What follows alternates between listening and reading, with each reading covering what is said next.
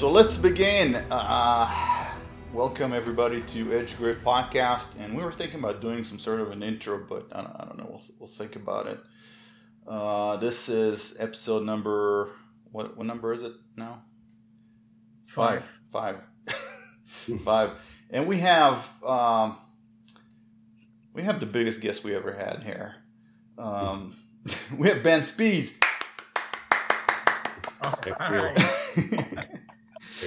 Usually I read the bio before I say the name, but I couldn't wait. So your bio is this: you started riding at the age of 5, started racing at the age of 8. In 1994, at the age of 10, you won the YSR championship.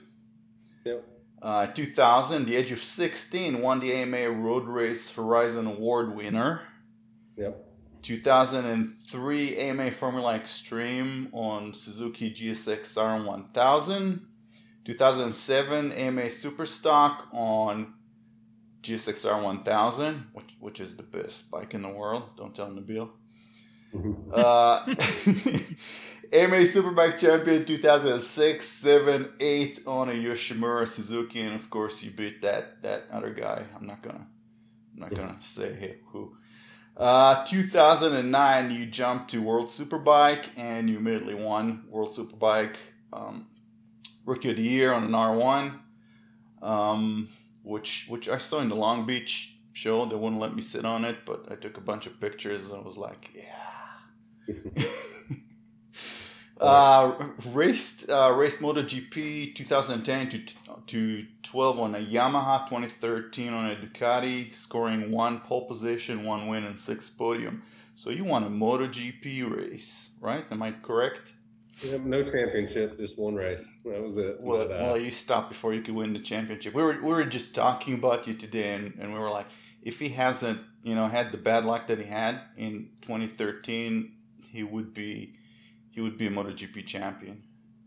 So you had that ability. You just needed to click with the bike, and you need to get off that Ducati. I mean, we might give them a run. It's tough. Those guys are fast, but it was tough when I was in GP. I will say there were only a few days that I felt at home on the bike, and it was. I think people are starting to understand a little bit more the difference. Like when we see Gerloff jump on it compared to a superbike, it's not so much talent, it's how you ride the bike, front tire to rear tire and squaring up corners versus, mega roll speed. And it's just a huge difference. And again, I only had 3 seasons there.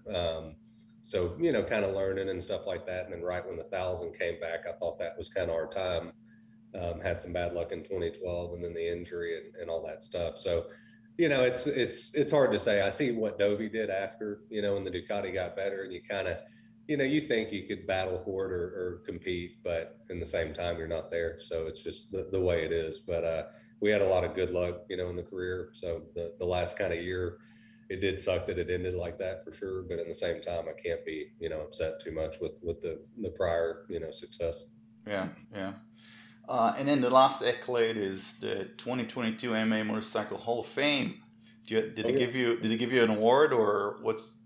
That just happened, I guess. Yeah, a few weeks ago. So I got to fly out to Ohio and get accepted with James Stewart and Kenny Coolbeth and a few people. So no, that's a cool thing. Very excited and it means a lot. All right. Well deserved. Yeah, well deserved. What type? Okay, I'm going to jump to the questions. Right, I'm so excited. I can't. Usually it's a regular podcast, but I'm getting starstruck and nervous. So I'm just going to do my thing. And what type of influence did Keith Cherry have on your career? And you guys still hang out?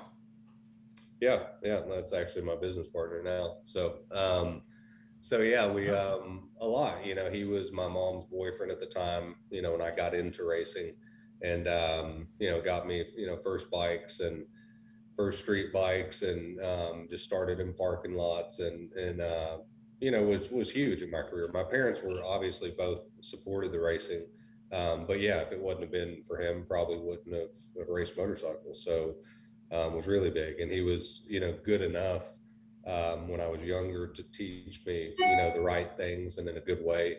And then, about when I was 12 or so, 12 or 13, I kind of graduated past what he knew, and that's when we got a mechanic to come in and started getting some different coaching and stuff like that. But no, huge. I mean, when it came to discipline and riding with a meaning and the right training and all that kind of stuff, I mean, he was a huge thing for my career for sure.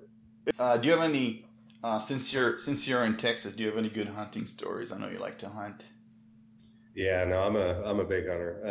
I hunted a lot before racing, and then when I was about 14 till I stopped, I just didn't hunt as much because I was always training in the winter or trying to sleep because I was training and didn't want to duck hunt. But my main hunting that I like is duck hunting and elk hunting with a bow.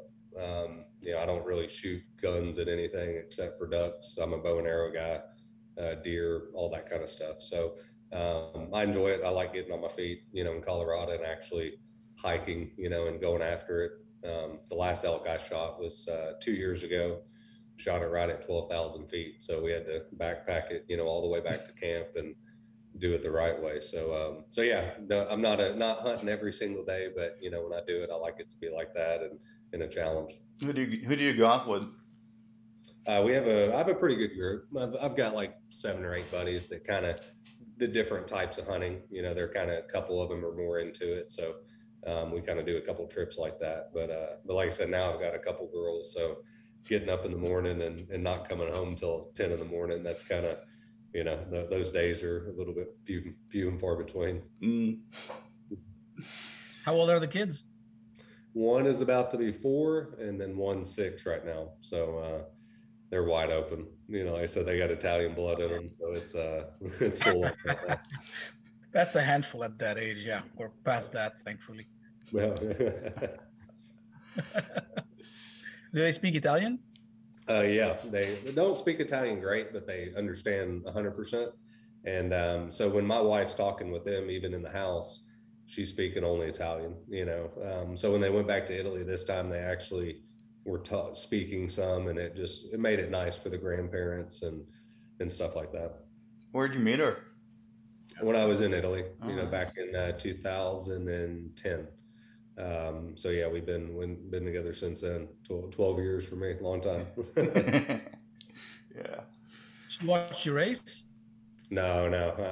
She knew motorcycles, but lived around San Marino.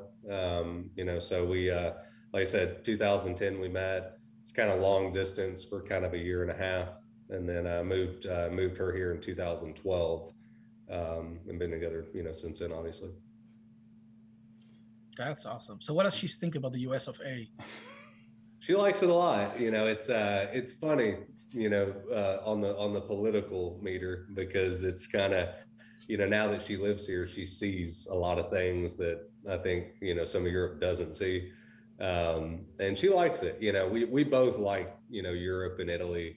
If I could bring 30 or 40% back, I would, and kind of slow America down. But when it comes to raising kids and being able to get what you want whenever you want at any time of the day, basically, I mean, that's America. So it's we're a little bit spoiled, but when it comes to raising kids and living a life, it's really nice. She likes it. Like I said, there's some things like the food and the culture and kind of the easygoing of the Italian people compared to how the Americans are, that if we could bring back, we would. But she loves America.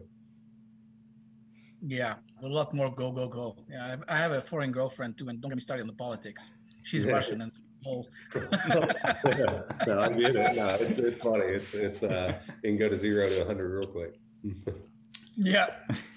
Yeah. I could have warned you, Nabil. I'm half Russian, Nice. and my girlfriend's from Texas. Oh, wow. Farmer's Branch. There you go. So Great. I got a motorcycle question for you. Yeah. So you went faster around Willow Springs than any man alive or dead in the 117s unofficially. How did that happen, and can you break down a lap for us? Willow. I mean, that was when I got remember what year that was. Between 6 and 7, I think. Okay. Because I was at the Long Beach show and I was talking to one of your mechanics and he kind of blurted that you guys went to a test in Willow Springs and unofficially you did a 117, but he didn't really want to talk about it, but he talked about it. Yeah, I mean, Willow's a track that honestly I don't have a lot of time on. I did a 24-hour back in 2000 when I was 15. I did it with Army of Darkness in a Weir race. So that was kind of the most laps I did there. And then we did, that one test out there. So, I mean, honestly, I can't even hardly remember what years were what, but I just turned 2 and turned 9, turned 8. On the Superbikes, it's just, you kind of get lost out there. I mean, it's for me because I didn't have a lot of time out there. And it was one of those, like almost a rookie mistake that just trying to go so fast, picking up the throttle too fast in the middle of 2. I was about to drive off the track. I just kept accelerating. I was like, this turn's never going to end. And yeah, so it's a different track for sure. It's really bumpy. It's fast. But, like I said, about that test and all that, I can't remember a whole bunch about it. But it was, I remember we did go quick there. I can't remember exactly how fast we went though. Did you double apex too, or did you just hug it?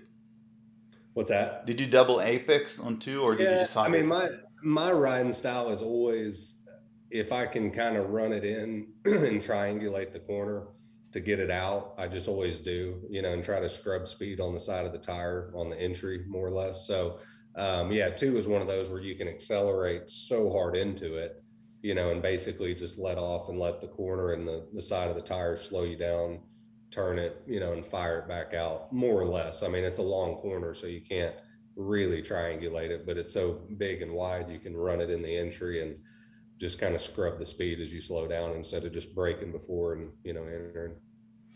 Yeah, my main problem there is ground clearance with my boot. I don't know why my boot is just on the ground all the way, and it just limits me. It's got to get your main problem toes as far as you can back on the peg. Yeah. I have gigantic feet. Now you went 123s around Fontana, which is another track we ride at. That was a fact. We talk about big feet. I'm a size 11, but when I raced, I wore 9.5 boots. Just because it's less wide. Yeah, well, just because I would drag my toes, and that's why when I raced, if you ever saw my feet without socks on them, I had my toenails were dead because I ran my boots so small. Just because if I ran 11s, I was always kicking my toes as far as I could in the front to bring the boots back because I would drag them on the ground. So Alpine Star, we ended up having a custom, size where it was more or less 9.5. Just for race boot, and it was uncomfortable. It hurt, but it was just that was the only way I could ride. I hear you. I'm size 13 here, so. Oh wow! Yeah. I can't figure out the gear shift. I mean, just trying to figure out above and below, and it's those albatross feet. Yeah. So you're self-interested because we go to that track a lot. What's the secret to Fontana? Fontana? Yeah, so that's a track that it's not like I love it, but I was for some reason I was pretty quick there. And just, the turn 1 chicane, there's so much speed, there's so much time through the first one all the way till the bus stop left-hander through the apron. It's over 100 mile an hour. So the way I looked at it with all tracks is the faster you can be through the faster section, that's the time.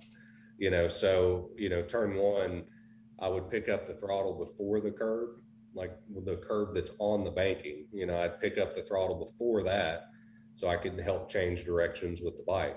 And sometimes I wasn't always the fastest just breaking into it, but I would pick up the throttle a lot sooner, make the bike transition through the left, right, left a lot faster. And then also I think I just was a little bit more comfortable sometimes staying close to the curbs or staying close to the edge of the track.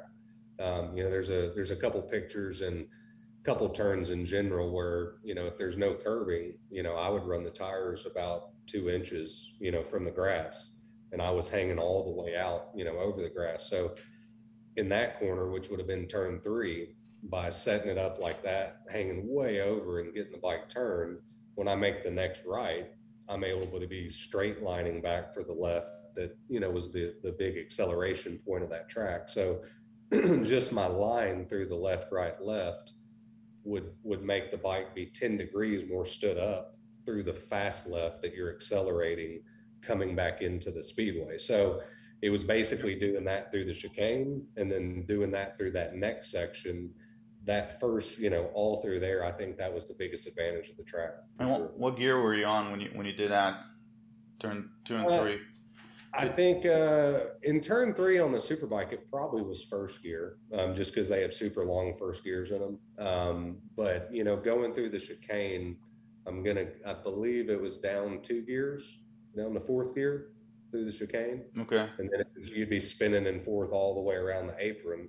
And then back down to 1st or 2nd. If you're on a super stock bike, it's 2nd. If you're on a super bike, it's 1st. Okay. Taking some notes, that goes for about 10 seconds for me right there. And you go back to 1st gear on a super stock bike, and it's going to start chattering all the way in there. So that's that was the negatives I didn't like about racing production bikes, is always kind of having to not use first gear. 600 you could sometimes, but thousands, it's really tough to go down to first gear and not get the bike chattering and all that stuff. So yeah, I would go to first gear, turn 9. It's the left one, and it would just wheelie uncontrollably out of it. So I stopped doing that. And I just went to 2nd, which is I'm losing speed, but I'm not scaring myself too much. Nice. So speaking of tracks, then what's your US favorite and your world favorite? Or top 2, 3 if... Man, that's that people ask me that all the time, and it's it's the animal shapes, right? Which animals? A T-Rex. That would be good to take it. In America, Laguna, everybody says Laguna because it's cool. I mean, it's got the corkscrew and all that, but I don't know. I mean, I'd probably have to lean a little bit more towards like Road Atlanta or Road America, through the woods and, good elevation. Road Atlanta has just wicked elevation, if y'all have ever ridden that. And then, in the world, Phillip Island's a real special track. Everybody says it for the obvious reasons. But then even, going to a track like Monza for me, I always looked at it like it's just straightaways and it's just really hard braking, chicane, and the parabolica. That's basically all it is. But the way that the track is through the woods, because it's a big park, like it's a huge park that the track's actually in. So people are always walking around and doing stuff. And it's got a lot of overhanging trees on the back straightaway. So that was always a really cool track as well. So yeah, I would have to say, there, Aston was cool, Phillip Island. When it comes to the world, those are probably my top 3. And then in America, Road Atlanta, Road America, Laguna. It's too hard to do one track. It's tough. So you prefer fast and flowing racetracks over technical racetracks? Yeah, I guess so. I mean, America's a lot of technical tight stuff, hard brake and stop, fired out. I love, the tracks like that. But, when thinking about it, you go to Mugello, tracks like that. It's, you have to be able to ride that style just because, the way that we raced in America just doesn't work. The bike settings are different, and just the way that you ride is a lot different. But again, like even Mugello, again, you ride that track, it is unbelievable.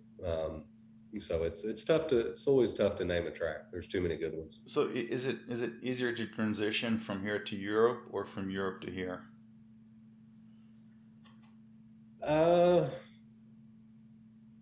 Asking for a friend. Yeah, I mean, you have to be on the same bike. Again, if you're gonna,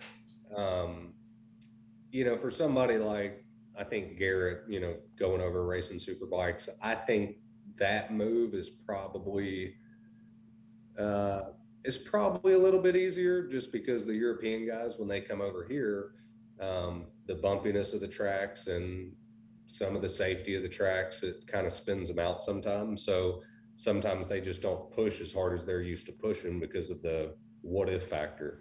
And that's what just through the last 20 years, you've kind of seen that with Europeans in general. Not a bad thing, because I can understand it once I'm coming back now to America.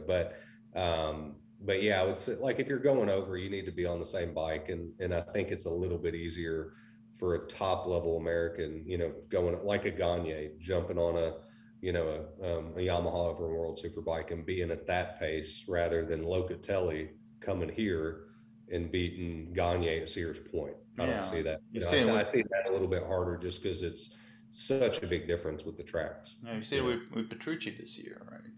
So yeah, his main concern is, I don't know where the bumps are, so I'm just following Gagne. Yeah, and he's also fighting some other stuff too. I mean, they're not taking anything away from Gagne, because he's also had his number. I mean, he's been a little bit faster than him everywhere, but he's made a couple mistakes that Danny Lowe's capitalized on, etc. But a lot of people don't talk about the difference with the bikes and the Ducatis on Dunlops, because from my knowledge, there's not many fast Ducatis ever that have been on Dunlops, just because they haven't been racing them in the series for the last 10 years. And that bike was developed for Pirellis in World Superbike and BSB. So I don't think that bike works, as good, because it's very stiff. So I think that's just something that people don't understand. I think if you put him on a Yamaha, not saying he runs off and hides from Gagne, but it would be a little bit easier for him, because he doesn't have data with the bike. And, just the Dunlops with the Ducatis, that's just an X factor that I don't think people understand, but again, he loves it here. And he's done Dakar, he's a motocross guy. So some of these tracks, I think sometimes can be better for him, because he's a bigger guy, he's more my size. So he's not, getting hurt now by the acceleration of the bikes, like we always were in GPs. And, but I think with him, it's just trying to get the bike to work a little bit better, Yeah, he also came in and he did some things, I think, on his Instagram that he shouldn't have done, and I think he understood it.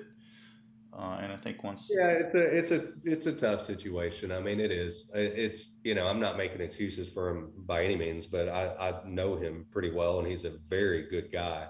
I just think it was a little bit of a snowball effect when all the stuff happened, starting in Atlanta with kind of the engine thing and some stuff that happened, and then crashing in Virginia, and it just kind of, I think it was a little bit of a snowball effect. But as in now, I think everybody's seeing the true Petrucci, and he loves it over here. They like him, so I hope he stays, and think he will. Yeah, I hope so. That's good. I mean, over there, it's it's a motorcycle culture, right? And then everybody's you got Rossi that can't even walk down the street, and over here, everybody in the sport is just trying to advance it, because the grandstands are. And to give him credit a little bit, I mean, because you see some comments like, "Oh, go back to MotoGP or World Superbike if you don't like it," and it's kind of, everybody needs to have a little perspective. And it's like, he was a factory Ducati guy. He's done Dakar. He's done all this stuff. And, coming to Motoamerica, it's good for the series. Obviously, him coming, it's a little bit of a step, down for him, respectfully, but it is. And I think just trying to, grasp everything with a couple bad things that happened that were a little bit out of his control. Like I said, it's just something that kind of built up and went the way it did. But now, like I said, I think it's completely turned, and everybody kind of sees, who he is for sure. Yeah. Would love to have him here for, as long as he wants to stay here and race and live here. I mean, almost everybody that came over here, Hector Barbara and everybody else, they just love it here, and they call it home now. And the sport is better for it. Yeah, the racing and the paddock and Elias. I mean, it's awesome here. I mean, a lot of people love it. It's just trying, they're building it back to where it was, and they actually are doing a good job the last, kind of 3-4 years for sure. So it's good to see, and just like I said, trying to get it back to that level, and then things can be easier, for everybody. But to do that, we kind of need the factories to get a bit more involved as well. Yeah, it's tough. I heard Suzuki are not going to be making the Gixxer anymore because it's not Euro 5 compliant. So who knows? It might be going into race bikes only that are not street legal. Who knows? I mean. Yeah, but that's also that's the catch-22 to that is that's going to help the youth. Yeah, it's going to be a sport. Yeah. Yeah. Once you go and you separate that, the sport from riding on the street, and it's easier to make a sport out of it, right? Yeah. Mm-hmm.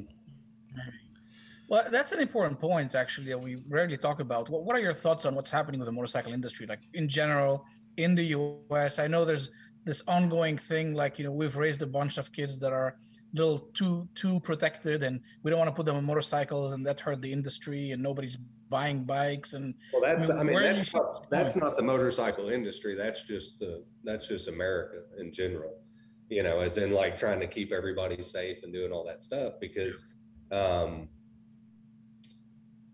yeah, when I was 14, I was riding a 600. When I was 15, I was riding a 750 and 1000. I wasn't racing them, but when I was 15 years old, I was riding a GSXR 1000. And when I was 17 for attack, I was riding a 200 horsepower Formula Extreme motorcycle when I was 17.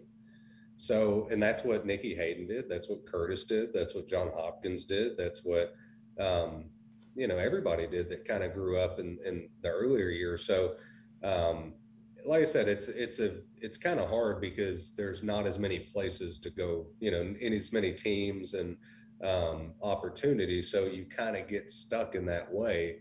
Because for me, like if you're 15, 16 years old and you're on the gas and you're on a 600, then you should be off a 600 when you're 18, not when you're 22, 23.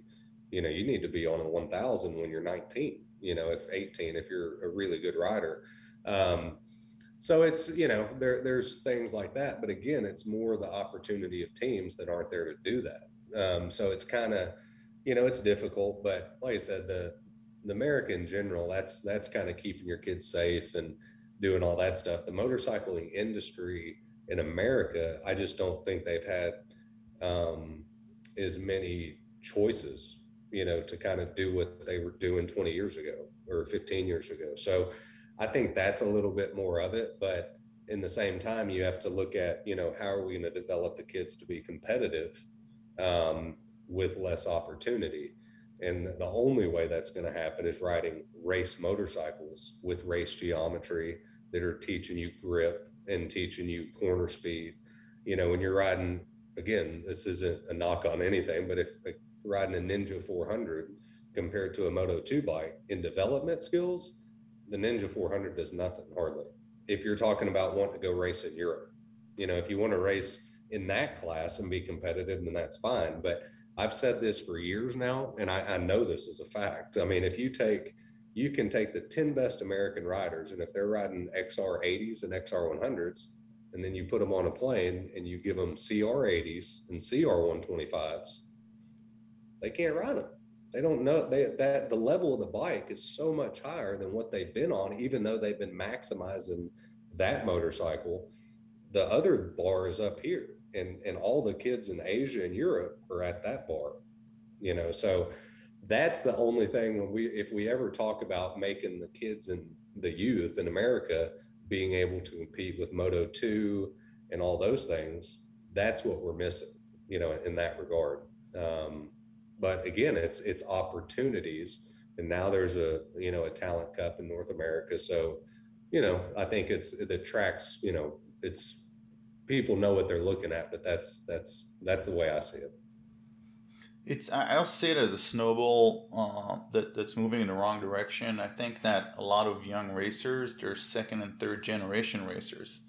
I mean, if someone just wants to race and their parents don't understand racing, they're not racers, that's not going to happen, right? They're not going to put 10 grand on a race motorcycle for them.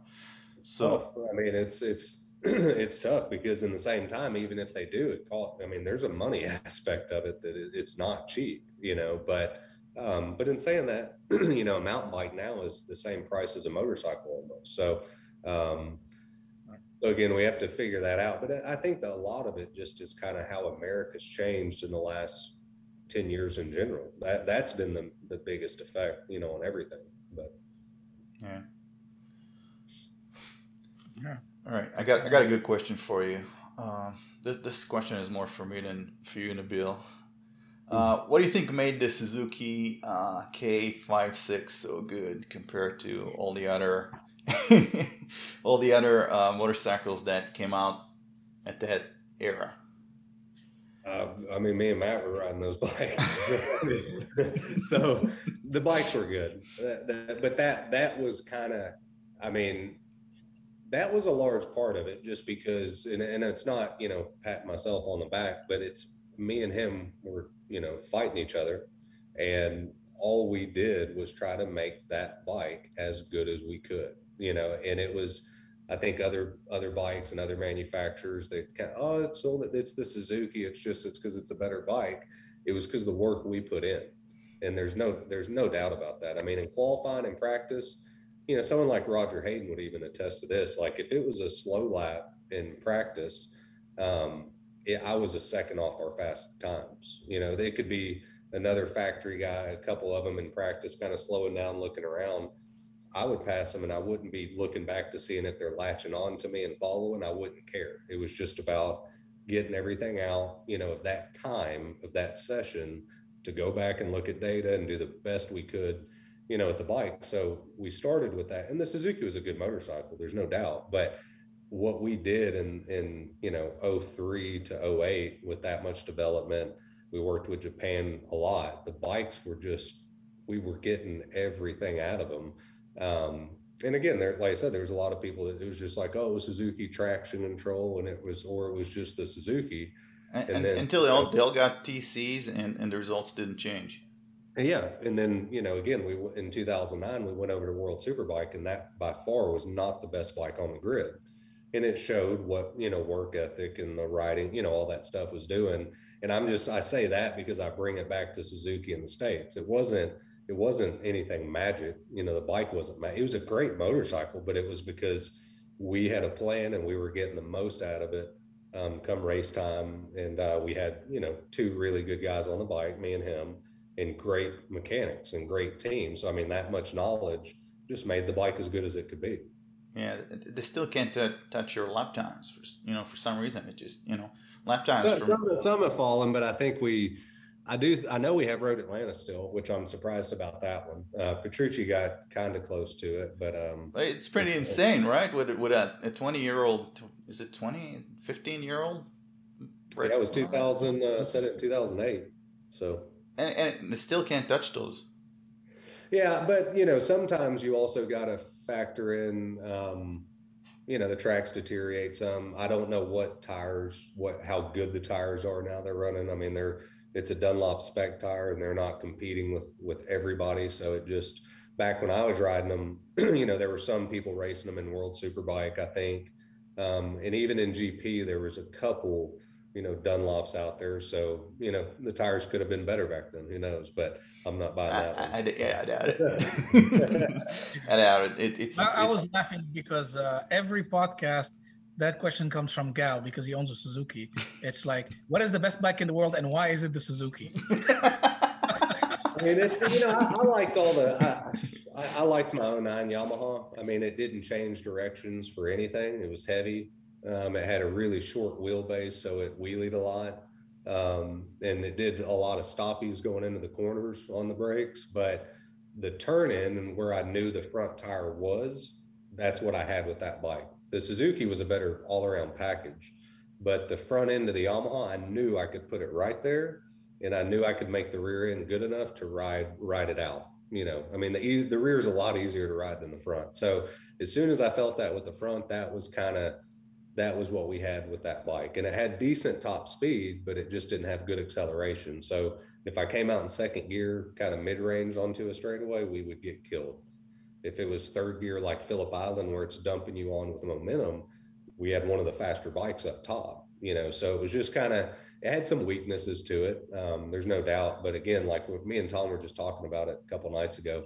And, if we went back in 09 and we had our 08 Suzuki, would have been a lot different. Would have been a lot different. But I do like the Yamaha too. I mean, I loved riding it. It was a great motorcycle. I was going to say the road bike was not that great. I mean, street bike. I mean, they, like I said, the guys that got on it the year after me, I think they were a little surprised when Toslin and I think it was Melandri maybe that got on it, but and they did well on it. But it's just that bike was not easy to ride. I mean, it wasn't. It was heavy. Again, it changed directions like a motorhome. It just with that cross plane crank, it was really heavy. But it had a smooth motor and it had a really good front end. So I mean, we could maximize the bike, but it was we were a little bit at disadvantage, you know, to the Ducati and Suzuki that year. Well, Josh Hayes was winning on it here, so. Mm-hmm. So how did you make the move from Suzuki to Yamaha? And please don't say it was 2008. You know, we had the financial crisis. I needed money. And no, that's not why you did it, right? I mean, World Superbike seat. There were a few things. I mean, I wanted to go, you know, straight to Suzuki GP, and I had done the GPs and you know, qualified 5th in the dry at Indy, and I think we finished 6th in the rain. Had just won, you know, 3 titles, so I felt like we were kind of the candidate, and especially at my age, you know, and that was just something, the way the Suzuki GP team was being run then, you know, just didn't happen for whatever reason. So that was kind of my first pick, but it just wasn't, we weren't able to make it happen. The 2 riders, they wanted to retain them, and that was it. So as soon as that happened, you know, I talked with Yamaha America with Tom Halverson, and I was just like, you know, I think I need, you know, a bit of a change, and he goes, well, you're not going here. If you're going to ride for Yamaha, it's going to be a World Superbike, and they're calling you tonight. So they called me, we started talking, and this was before Laguna Seca, before the last race in 2008. And then they flew me out to Italy the next day. Me, Tom, and my mom and my manager flew out there and signed the deal. Came back to Laguna, raced it, won the championship, and then, you know, we're ready to go to 2009. But it was a lot of that. Suzuki, we were trying to make it work. It didn't happen. Me and Kevin Swantz actually were trying to get a second Suzuki team with a different title sponsor, which would have been a full factory effort, and that would have been really cool, but didn't work. And then also, you know, Mel Harris, he came to me in the middle of 2008 because he knew I was talking to Suzuki Europe, and he also knew I was starting to kind of talk to some other people, and he told me flat out, he said, if you want to make money racing motorcycles, Ben, you have to leave. It's the bottom's dropped out. And that was it.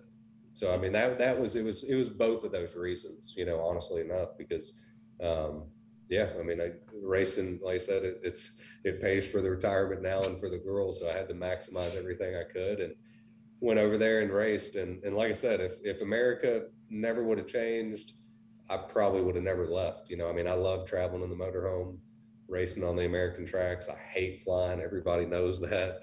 I did it. I had to do it. Did you fly business class, or did they stick you in coach? Yeah, no, I did have to do one coach flight. We had to fly to Malaysia and coach, and that was horrible. I give all those people respect, but that was it. You know, it was just that was the best choice, you know, to make at the time. And like I said flying would never change it for me, or it would never change my you know, my path with racing. But I also told people I didn't want to do it. I didn't like it, you know, so just had to happen. So for a guy that didn't like it, you went over there and you humiliated the entire world. So after the first couple of races, did you go back to the motorhome and you went like, you know what, it's not that difficult. I don't know what they're whining about, and we have a shot in winning this. Yeah, I mean, it was I mean, to be honest, though, I was going over there to win the title. I mean, I had won 3 titles in America. My feeling at that point was just, you know, I'm able to ride a superbike as hard as it can be ridden. So I'm just going to these tracks. I got to learn them. I got to learn some stuff, but I know I can ride the bike, you know, at its limit or close to it. So that was my feeling. You know, I downplayed it in the media. There's no doubt. You know, I was like, I hope, you know, we can do it. But for the whole time, I wanted to win the first race of the year. So that's how I was. And a lot of it, that's how, you know, from racing Matt, I had that kind of instinct, you know, where I just wanted to win and had that kind of that killer in me, and that was it. So when we went to the first test at Portimao, we rode a 2009 bike with Superbike swing arm, Superbike suspension brakes, but it had a super stock motor in it. I mean, it definitely only had probably 10 more horsepower than a stock one. Probably 25 down on the race bike, I would think.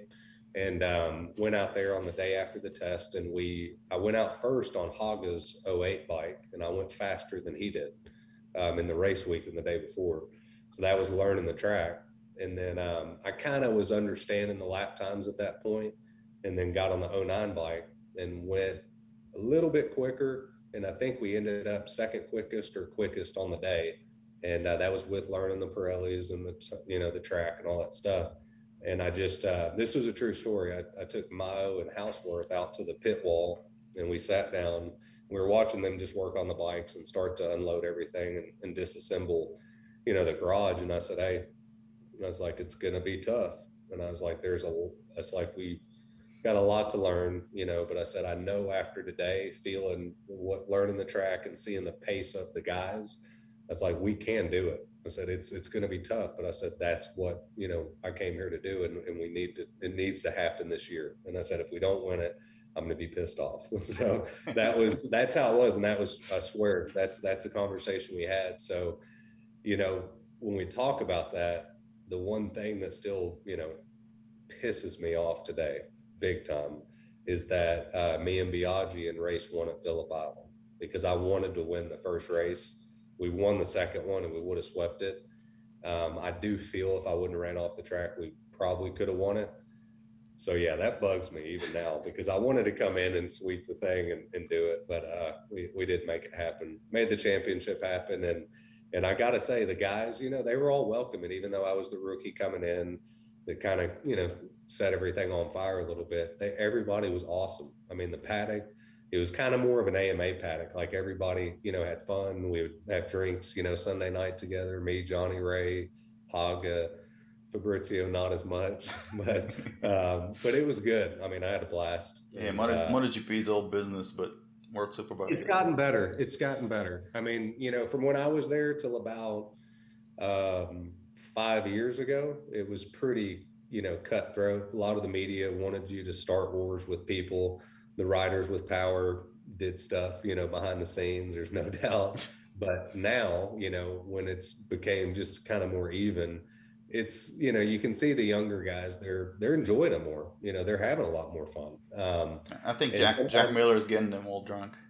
Yeah. Sometimes they're a little bit too huggy for me, but they're having fun, which is nice to see, because I know from like 2004 to about 2015, 16, MotoGP was a different element. Everybody will tell you that, if you walk into the crowd or the paddock, it was just, a little bit stiff and everybody's kind of sizing each other up. Or World Superbike and AMA was never like that. So, I mean, those were the favorite series for those, types of reasons. Yeah, and it's better longevity also. I mean, if you like what you do, if you're on MotoGP and there's all this pressure of, we got to win and we got to hide it from the other guy, right? Even if it's a teammate, right? It's not enjoyable. Yeah. Yeah. So tell us a little bit more about this transition from World Superbike to MotoGP. I mean, that's a whole different world, right? Yeah. It's tough. I mean, I lost a little bit of weight. I was AMA Superbike, I raced around 165. And then when I went to 09 and Superbike, a little more straightaways, a little slower bike, I kind of got down to 160, was really lean, at that weight. And then when I went to GP, I had to lose more weight, just because I was just too big, and had to do the whole muscle atrophy over the winter and taste the metal in my mouth. And that was not fun, but got down to about 152, 153, and that was me, 5'11". But I was just a lot bigger boned, than most of those guys as well, wider shoulders. Like Rossi's my height, but he was 140 pounds. So I was giving up 15 pounds to him, even though I was physically leaner, had less fat than he did, but it was just, that's the way it was. Yeah, it's not healthy. Yeah, no, it's not, but it's, it's short term, and it's just, that's the way it is. It's sport. So it's not always, healthy when you're competing, I guess, if you want to say that. But for the other guys like Casey and Jorge, their weight, their size, it's easy. They can have the muscle mass and be 140 pounds and make it all work. Where even, me at 155, it's one of those things that, yes, I mean, I can go through a chicane a little bit better, than say Danny. When the bike gets upset, like if you're kind of like what happened with him and Nicky, the rear tire comes off the ground and it kind of gets out to the side, and you have to let off the brake, let it come down. That jolt, I could hold on to that stuff a lot better than say Danny could. But on the flip side was, tire management was horrible for me. Even though when I was good with it on Superbikes, I was just heavier. So I was having to roll through the corner a lot more heat in the tire, pick up the throttle sooner for a better drive, or trying to, get my drive closer to someone like Danny at Indy, coming on the straightaway. So you're using more tire, you're, using more fuel, and you don't slow down as good. If everything's good on the brakes, how many more kilos do I got to stop than the other guys? And they just don't think about that type of stuff. And then in the same time with MotoGP, there's 20 liters or 21 liters of fuel limit. When you have a fuel limit like that, it probably at least 50% of the tracks, you can't run the bike at full power. With me, just because of the weight, you'd either start the race in an auto lean mode or it would finish like that, but you would rarely ever be able to run full throttle the whole race where other riders could.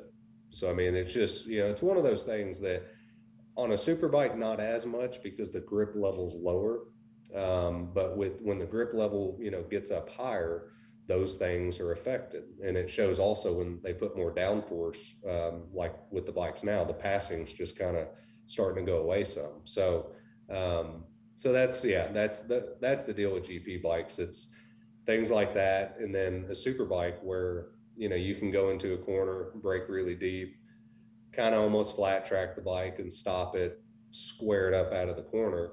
A GP bike is kind of, I guess the best analogy is like riding a dirt bike that you're locked into a rut, or like a bobsled track where you get the thing stopped straight, with the quarter, you let off the brake and you drop your head in and just throw it in, and you use that momentum, and you create force with the tire laterally. And that's where you get the grip out of the tires with GP bikes, where with Superbikes, it's a lot more squaring it up and drive out. You don't have all that grip on the edge. So you kind of, you brake with the bike more up and down, you pivot it in the middle of the corner so you can pick it back up on the drive out. Or with the GP bike, you just let the front brake off and you're building speed through the corner for the drive. So it's just a completely different way to ride the bike, and they feel completely different, but it's also how you ride them different. So when someone like Gerloff gets on it, or even Toprak,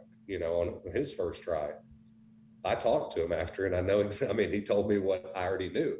And it's just like, you can't ride the bikes the same. And I told him, I said, hey, be careful going in the corner doing your rolling stoppies like that. That bike will high side you going in because they're just so stiff. So just, things like that. They're great bikes, and the technology is just here.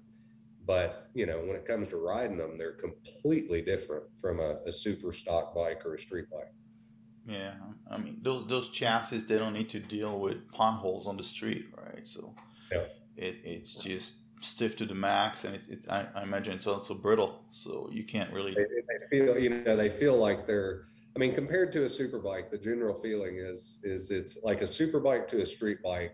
I would just say it feels 25% stiffer, just the swing arm and everything. Triple clamps, you get on a GP bike, it's another 25% stiffer. So you just can't, you can't ride them with them twisting them, in knots coming out of the corners and doing that stuff because they're so stiff, but they have so much grip. I imagine it's harder when you're taller as well because you have all this extra leverage. Right. If it makes sense. I think it is harder now. Yeah. The level, it really changed in the last 4 years with how much grip the bikes are. But just because, again, like you look at the last 2-3 years, especially the passing, the racing's getting tighter, but the passing is not good at all, really. I mean, they have a couple races where it's all right, but you see a lot of just follow the leader. And when they do try to pass, sometimes it goes wrong, or they just overshoot the corner, because now with the downforce and all that grip from the tires, the in-between areas where you can make the passes, the gaps are closing.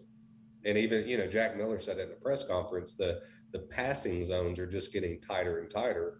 And, if you're a good enough motorcycle rider, the GP bikes, and it's what Fogarty said too, they're easier to ride. So that's why it's getting tight like that. Mm-hmm. Interesting. So you've done some big transitions, right? You've done it all.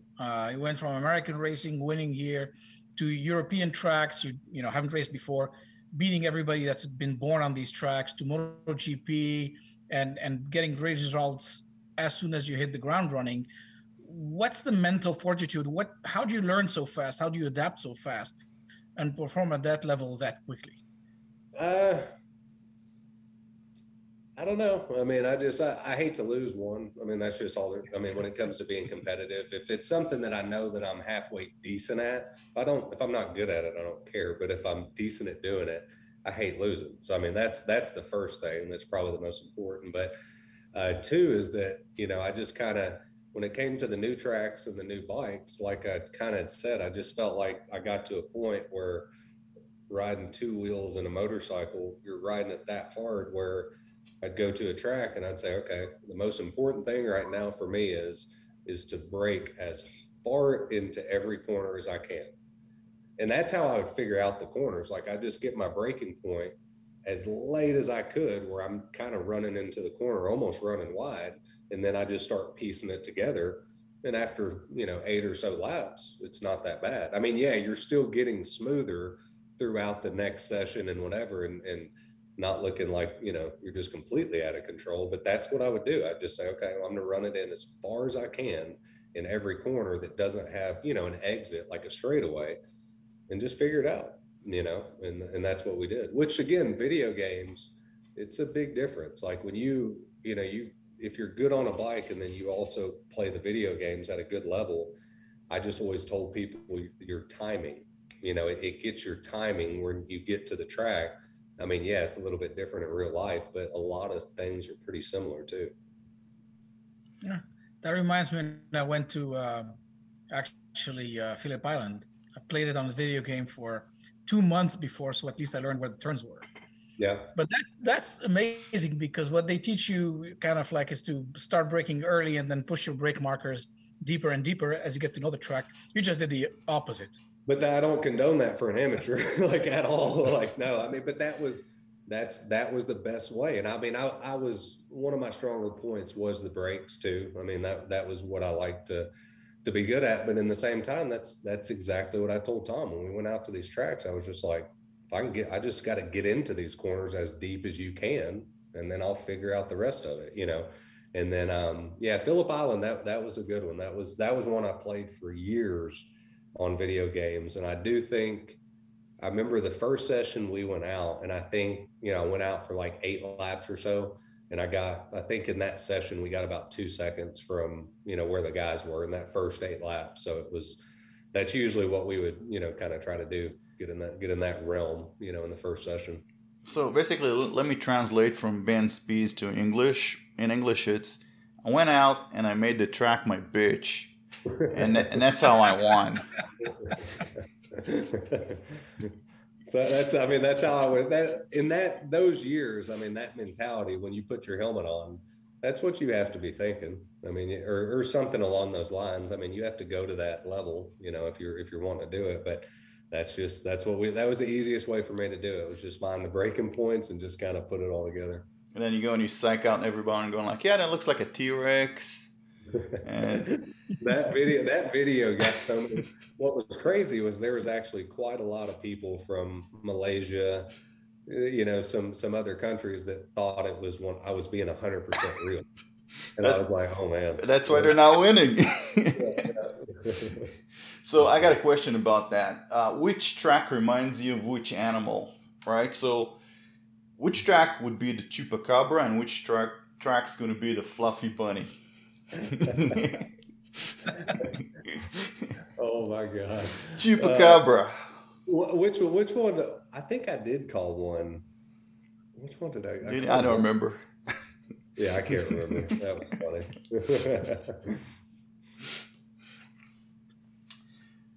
Who was your favorite teammate? You can't say Colin Edwards. Oh. All right, say Colin Edwards. Man, I had a lot of good teammates. You know, a lot of them played a pretty good role for me, I think, too. Just developing, you know, as a rider, Jason Pridmore did, you know, when I was at Attack. He was obviously the older guy then, and yeah, didn't win that year, but it just learned a lot from him. You know, Grant Lopez at Valvoline, he was a good, you know, kind of teammate. But yeah, I mean, all of them. Tommy Hayden was great at Yosh. I remember I would talk with Tom. Me and Tommy were racing in the Superbike class, and we would kind of talk about racecraft stuff and kind of help me with the races. I mean, he was just a little tick behind me and Matt. But he would, you know, if I was like, hey, what do you think? You think I should throw out, you know, 6-7 laps like this and go for it, or try to do this or whatever? And Tommy, we would talk a lot about it, you know, and he would he's like, you know what you're doing, you know, and just kind of, you know, backing me up, things like that. But a lot of good teammates. I mean, Colin was awesome. Yeah, it's hard to pick a favorite one. I mean, Colin's a great dude. Being from Texas, I mean, it was pretty fun being a teammate with him, because he was my hero, you know, growing up, and one of my couple heroes. So being able to be teammates with him in MotoGP, 2 Texans on a French team, I don't know how that ever happened, but we had fun, and it was a fun year. How's the Ducati compared to the Yamaha in MotoGP? You know, I that's, you know, some people ask that. I never got to ride the Ducati past my 80% because I was hurt. Just didn't. But if you were a motor journalist, right, and it was just, you know, you would just have to tell everybody, you know, I did a comparison. Yeah, I didn't go 100%. I did 80%. And this is the things that I feel about, you know, what's different. Yeah, I mean, it's basically, it was the seamless gearbox was a big thing, and then, you know, the horsepower. It had more horsepower for sure. Usable horsepower back then wasn't as good, but it probably had another 12 or 14 more horsepower, noticeable, you know, once you got up to 5th gear, you know, for sure. But, you know, again, that bike wasn't, you know, the greatest Ducati, but I never got to ride it that hard. You know, I mean, Indy, before I got hurt, you know, I think I was about a second off the pace or something like that, and we were about 8th or so, but I was still riding hurt. You know, I wasn't riding 100%. So yeah, I mean, it wasn't as good of a package as the Yamaha for sure back in 2013, 2014, 2015 it was.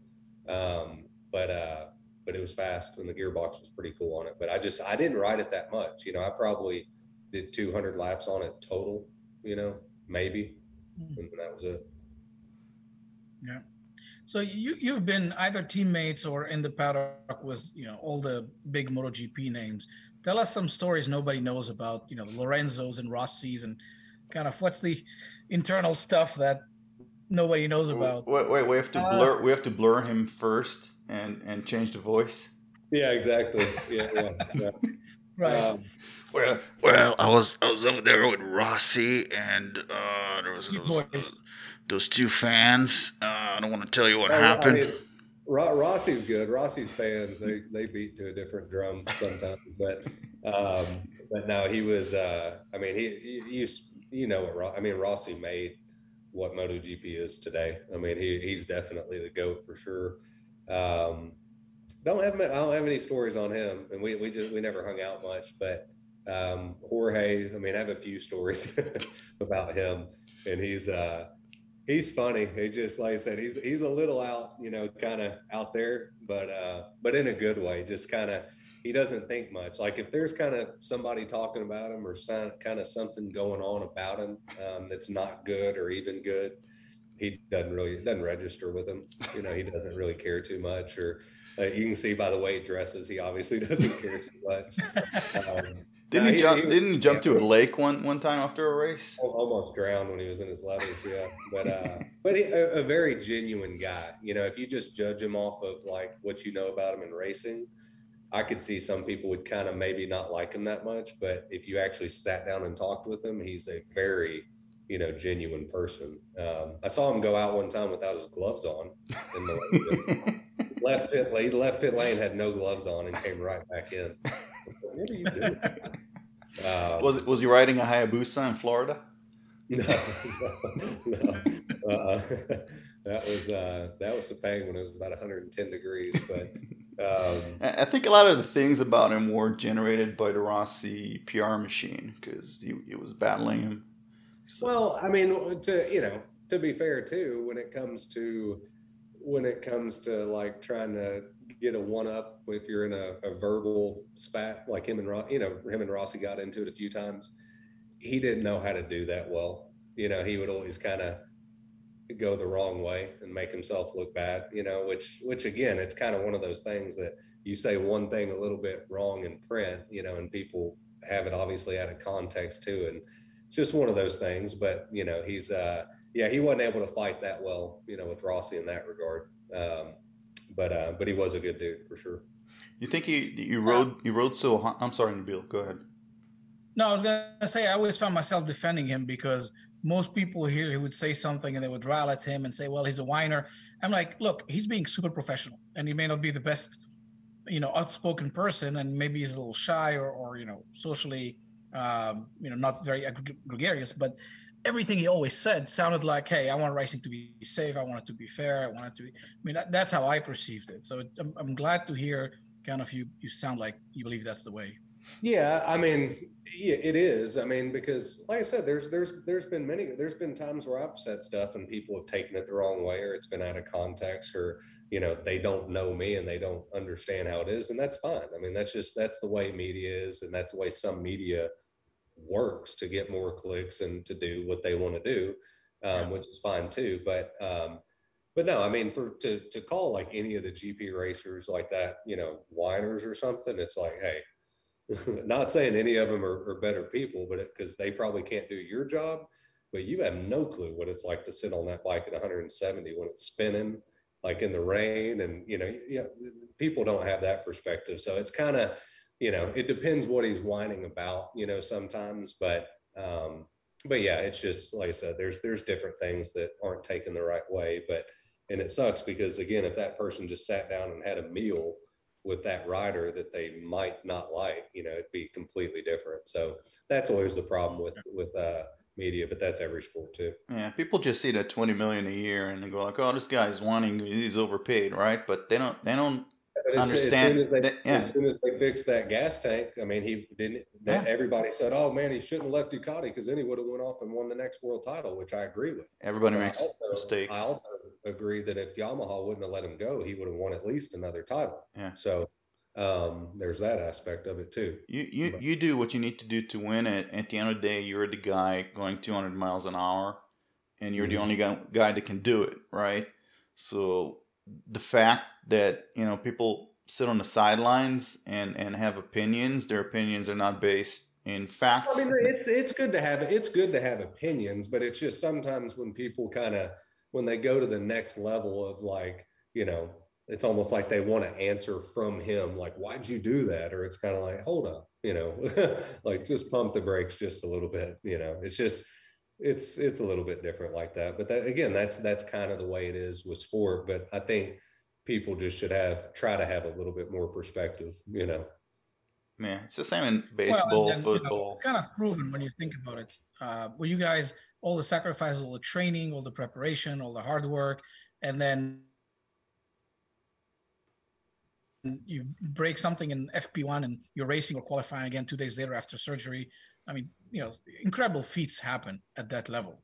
Oh yeah. I mean, it's like, again, someone would call Jorge a whiner, but he breaks his collarbone on Friday and has surgery on it and comes back and races the same weekend.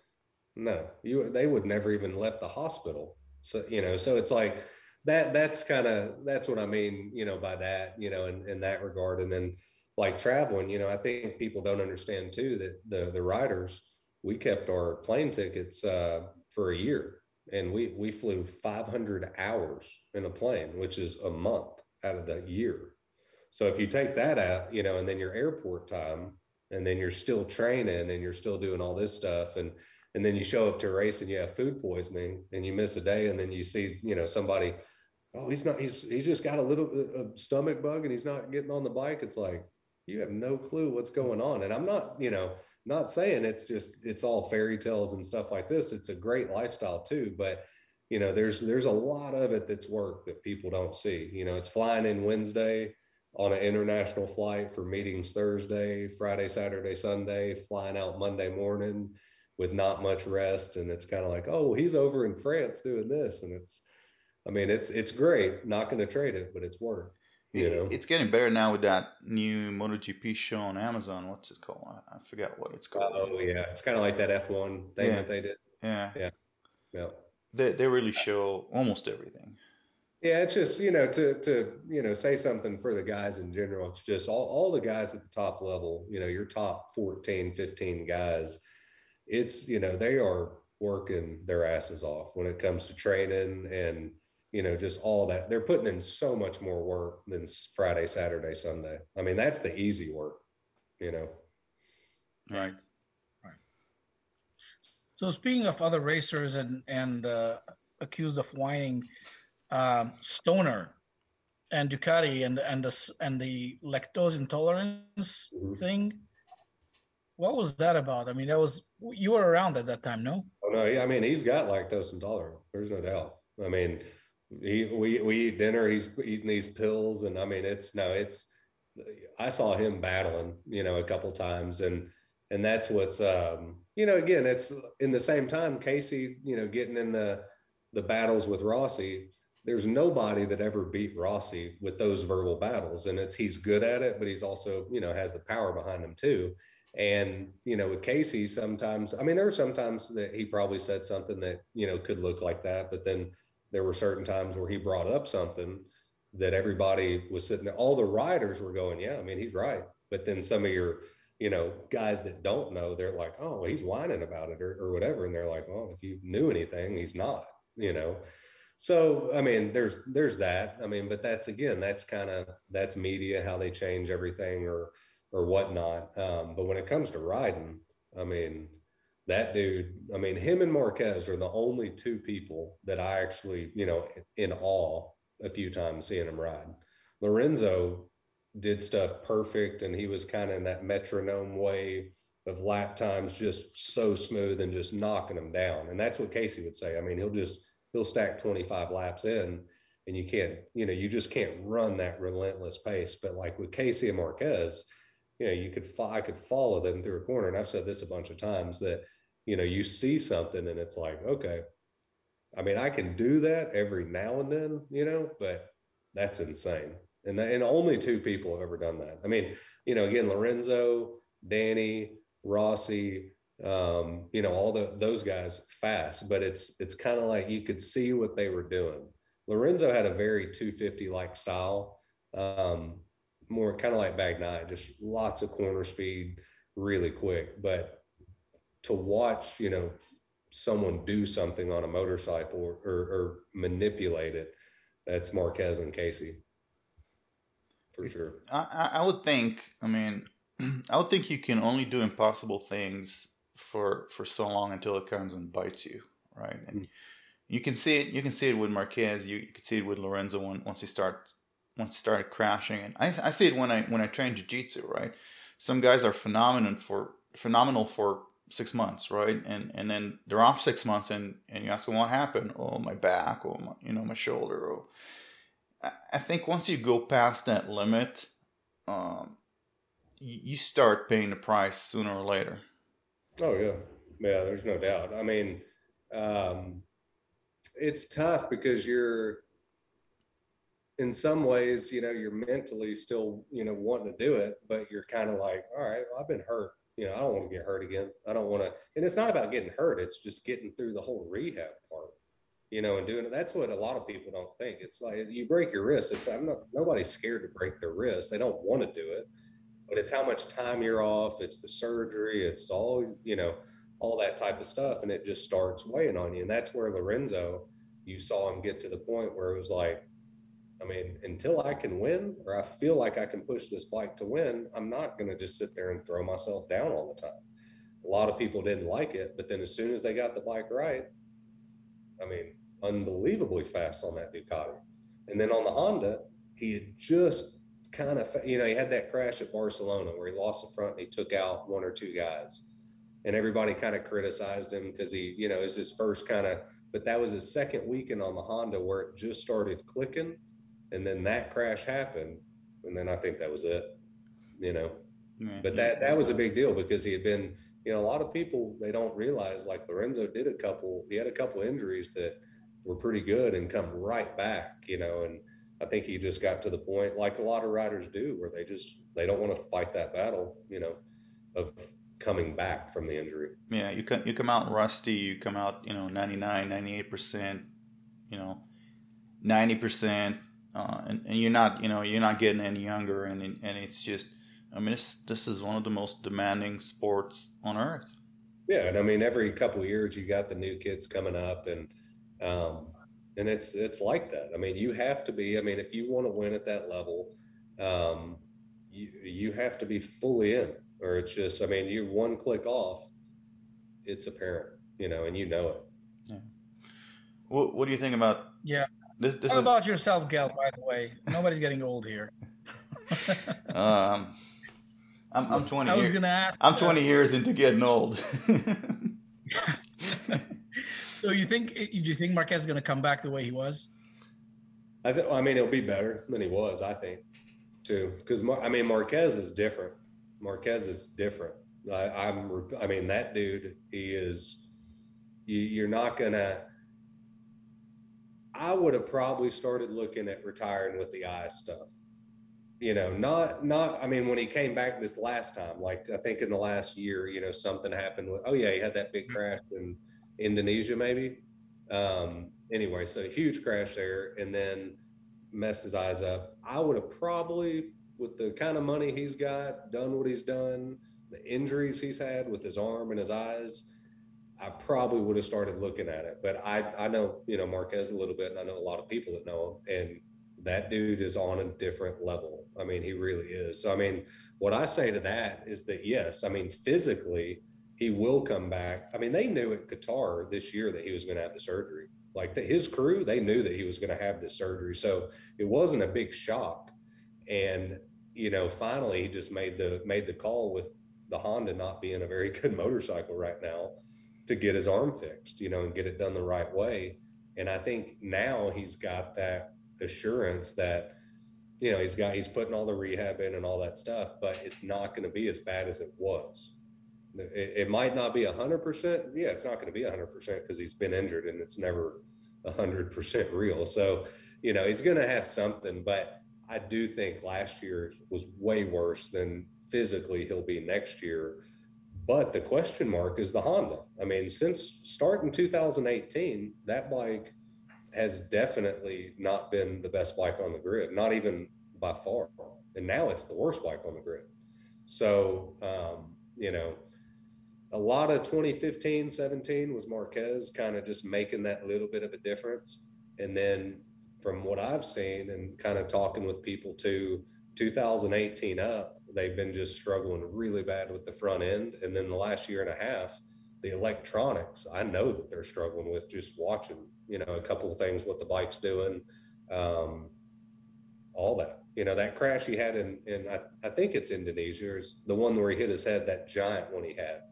That crash, when he crashed, he was not on throttle and he wasn't on the brake and the tires were hot. So for me, the electronics gave him too much. They freed up the rear wheel too much because it might have been backing in and it just went around and high-sided him because he went through the corner before and he was spinning it on the throttle. Tires were hot. He's up at pace. Then he goes into a corner and he chops the throttle, has no brake on, and the rear end comes around. That should not have happened. I mean, if he wasn't going to make the corner, he should have just ran wide, not have the rear end come around like that. That's an electronic thing. So I know that Honda, they need to make some differences. The bike is not good. I mean, you can see Taka, you can see everybody. I mean, there's nobody. You put Bagnaia on that Honda, he's not in the top 5 on that bike. No way. I mean, because the front end's junk on it. So they got to make that bike better for Marquez to do what he needs to be doing. You know, if you start talking about Marquez on a Ducati the last 4 years, it's a completely different subject. I don't understand what's stopping them. They sell more motorcycles than everybody else on the grid, and I think he's, you know, with Repsol and Honda, and you know, I think that might be a life deal. You know, it's just hard to say how they have it, but either way, the Honda needs to get better because that bike is, I would say, it's the worst bike on the grid right now. And I mean, from 2018, the Yamaha, Ducati, and Suzuki were better. The Aprilia was just slow, but it handled better. So if I was Marquez, like in 2019, I think he would have done better on the Aprilia. It could be engineers. It could be they're lacking engineers because you see what they're doing in World Superbike. They're trying so hard and they're not, you know, they're not even on the pace. And you saw what they did with Batista. And no, it's safe to say that right now the Honda's the worst bike on the grid, by far. I mean, there's like, you can't, the Suzuki, Ducati, Yamaha, Aprilia. I mean, the KTM, it's kind of hit or miss on certain tracks. But I mean, that Honda is not good right now. So hopefully they get it better, and hopefully he comes back okay. And if he does, I think you'll see 100% out of Marquez. But in saying that, you know, you've got 2 to 3 new guys now that are there that are fast. They can beat him. You know, heads up. So I'm not going to say he's going to come back and dominate by any means. Even if you put him on the Ducati, you know, I don't think he dominates, but I think he can. I think he'll win another title. Yes, for sure. Do you think he's going to jump ship to Ducati, or is he Honda for life? I think with what he's went through now, I mean, if he was going to do it, I think he would have done it personally. But we'll see. Do you think Ducati will win a world championship in our lifetime? Oh yeah, in our lifetime. No, I mean, it's, you know, I am a Yamaha guy, but I do see a lot of. You're a Suzuki guy that did a few seasons on Yamaha, but you're a Suzuki guy. If they wanted to work together, we would, but they don't. So, okay. So anyway, I think Ducati, yes, because I see a lot in Pecco. I see a lot in Quartararo. Everybody does. I mean, he's made the difference. But I do think his style, you know, suits the Yamaha a lot. Kind of like Jorge did a little bit. But no, I see Pecco. I mean, I see Pecco winning titles, multiple titles on a Ducati. Didn't he just win the Race of Champions? What's that? He just won Race of Champions, right? Yeah. In Ducati World Week. That was a fun race, though, I think. They're just popping wheelies and stuff. But I mean, if you look at what he's done since that San Marino GP that he lost the front when he hit the tear off from Miller, that's when it all clicked for him on. And it's been really apparent. And the thing that sucks is Ducati kind of a little bit messed his season up with the way they did their development stuff and testing. And they even said it, you know, and he even said it. You could see the first 5 rounds, he wasn't like he ended the season or where he is now. So they messed up on their testing plan in the winter that started their season off slower. There's no doubt they owned up to it. But in saying that, if you give Pecco the bike he's on now in the first 5 races, you know, and he's there. He's made a couple little mistakes, there's no doubt. But in the same time, there's nobody else that we can talk about that's, you know, would be beating Quartararo for a title. I mean, Jorge Martin's coming in and Bastianini, but Pecco and Quartararo are the only two. Do you think Quartararo is running out of talent right now? Is that what it is? I mean, I think it's I think the bike's got to get better, you know, and I think it's not really a knock at Yamaha per se on their bike. It's a little bit more of the Japanese philosophy, and that's with the wings. You know, it's clear that Ducati and KTM, Aprilia, especially Ducati, they invested in the downforce and an aero, and it's paid off. I mean, they had the aero in different ways, from wheelie, you know, to downforce. Now they're doing it on the side of the bike to pull it down.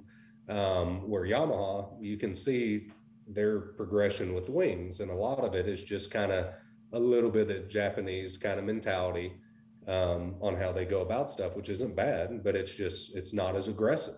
And that's why they're further back. So, but in the same time, I think they take away wings in the next couple of years, just like they did 800s, and everybody spent a lot of money for nothing. So, because it is going to ruin racing, there's no doubt. So they're going to have to go backwards. So that's where you'll see another kind of shift to it. But I think that's where Yamaha suffered the most, is not, if they put in $1 million towards aero, then it's a completely different last 2 years. Yeah, I think that if they would have done it a little earlier, Rossi might have had another, good season or two. Not that he shouldn't have retired when he did, or 2 years prior, but the 2 years before he retired, I think, would have been a little better for him. Yeah, maybe 3. The last 2 years, I saw you could see a change in, like, just from him on a short straightaway to hitting the brakes. It just wasn't as crisp or as fast. Unbelievable for being his age, doing what he was doing. But the last 2 years, you could see, he lost that aggressiveness, or that kind of that hurry up, and a lot too, that crash that happened at Red Bull Ring too, that was pretty wicked, but I think that's, you could just see it, that he just kind of, he's older, and he started riding the bike not like a 20-year-old was riding. Yeah, I think it was there because Yamaha and MotoGP probably asked him to, because people came to see him. Mm-hmm. And at the end, people came to see him come in almost last. And and now you see the attendance too, and there's a big shift, change. Yeah. So how about Aprilia? Is a heartwarming story, right? They came from nowhere, worked with Aleix, got the bike all the way to winning races. You think they got a chance? Yeah, they do. They've worked well together. It's been interesting to see Aleix because, I raced against him, and he's put in his work to get up there. I didn't know if he had the talent to be right at the front end, but he's been working, the past years, and working with Aprilia, not giving up, and you can only pat him on the back now. He's been, he did a lot with Suzuki, and he's done a lot with Aprilia. Honda needs to hire him. That's what they need to do. But that is a good story, and I do think they're winning a title. It's going to be tough because I would say, when you look at Jorge Martin, Pecco, Quartararo, rider talent, I would say they have a little bit more talent than Espargaro. He's doing well, but I think he's operating at 100% in the bike and the package and everything. The bike can get better for sure, but in the same time, when Pecco or Fabio's on, he's not at their level. When they're really on, there's just, he's not there. When it's kind of a conditions race or, stuff like that, or he can get in there and battle, he's in there, but he's that little tick off. Do you ever look at them with the elbows down and you go like, copying me? No, I think it's funny that it's just because me and John Hopkins, back in the day, which again, like I was watching guys, Jean-Philippe Ruggiero, when I was watching 88 500s, he was dragging his elbow. So there was the guys before me, but it is funny because, me and Hopkins' style, it's a bit more, it's normal now, and even more aggressive, actually. If you watch Pecco from the back, or Martin, they're completely off the damn bikes, like completely off of them. So it's changed a lot, but that's the downforce, and that's the grip, that they're an extra wing with pulling that bike around. Back when they didn't have all that grip, you didn't need to ride like that. You're actually riding a little more dirt bike style because you're sliding the bike. But here, you're basically in a roller coaster through the turn. Yeah, I remember watching an interview with you where you defined your riding style as "quote unquote" sloppy. As they're showing videos of you like inch after inch, Yeah, well, what I mean by that is I was real sloppy in the way of I didn't care. I was precise where I put like the tires on the bike on the track, but what the bike did under me, I did not care much at all. Like when it was moving around or shaking or whatever, people, that kind of happened. I liked it. I mean, I came from Superbikes where I won my first Superbike with no traction control. So, I mean, I came from the older, bikes moving around, sliding, backing into the corner, which they never do now. It was fun to ride back then. And so that's what I mean by sloppy is if there was like even turn one at Fontana, if there was time to be made and it made the bike a little bit upset, I didn't care, and I liked it, so that's why my bike, I was always just a little bit all over the place. Translation, I made that bike my bitch.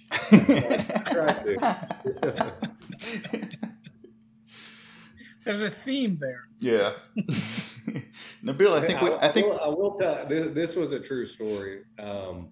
And this just shows physics because I can't do it. I couldn't have done it back then if you asked me to. But going through turn one at Fontana, I think it was 2007, I believe, or 8. We went to the smaller forks.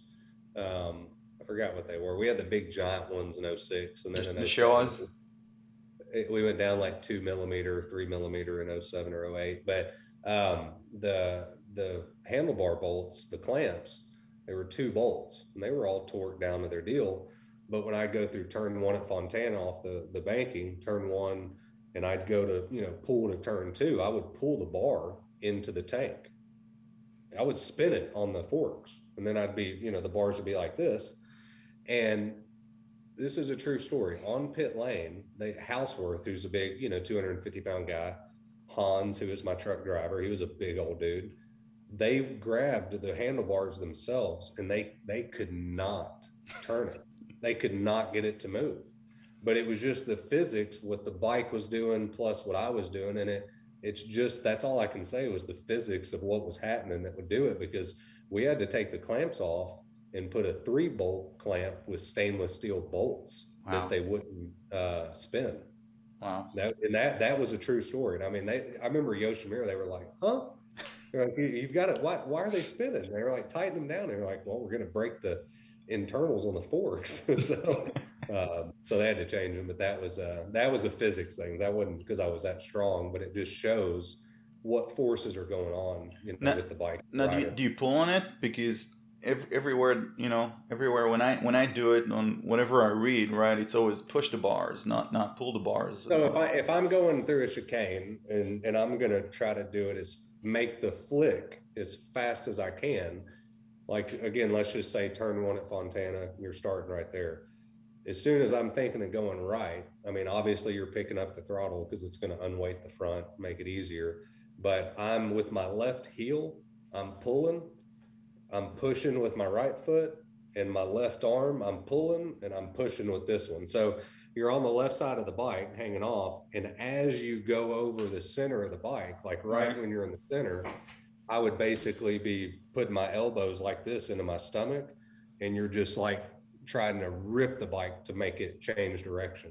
And it's with your feet and it's your hands at the same time. It's pulling left, pushing right, pulling left, pushing right to go from left to right. And it just makes that flick happen that much quicker, but you have to use everything. Okay, yeah, that's a good secret, because use your arm if you're going to do it at half speed. I only push it, and now I know I got to push it and pull it. If you're pushing with your right hand and you're pulling with your left, then do the same thing with your feet. With your left heel, you're grabbing your rear set or whatever, and you're pulling on it, and then you're pushing with your right foot. You do that both at the same time, and it just makes the bike flick. It's a good secret. Yeah. Now you learn more notes. All right. So now we have a question from the audience, right, Nabil? Is that what it is? Right, from a certain CE who chose to remain anonymous. Yeah, is a good listener. Yeah. Is a good listener. I mean, his wife says he's a good listener. I don't know.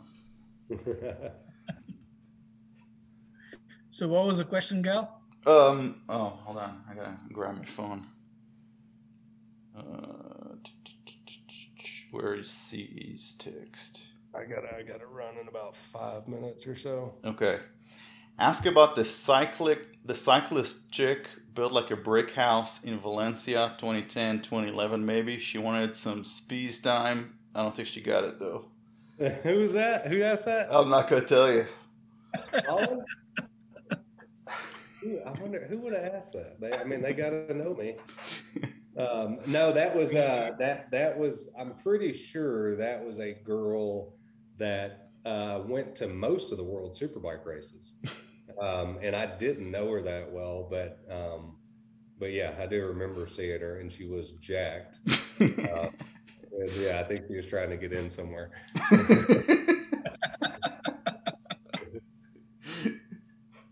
Who asked that? Come on, I know them. CE is a listener. CE. Single digit race number. Yeah, Colin.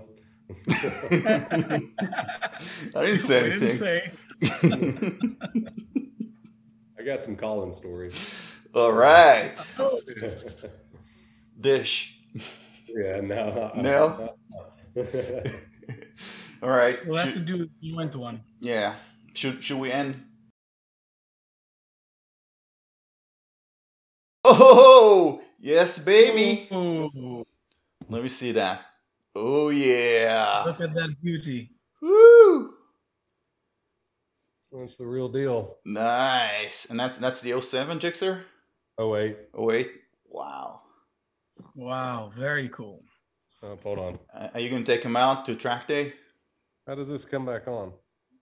Well, we can still see you. We see you. Oh, okay. I can't see you. Yeah, I've talked to Tom because I've got a membership out at here's my little car simulator. I've got a membership out at Eagles Canyon for my cars, and I wanted to take the bikes out there next year sometime and just ride them. Nothing crazy, just get them started and ride them a couple laps. Yeah, those babies, they need to run. Yep. So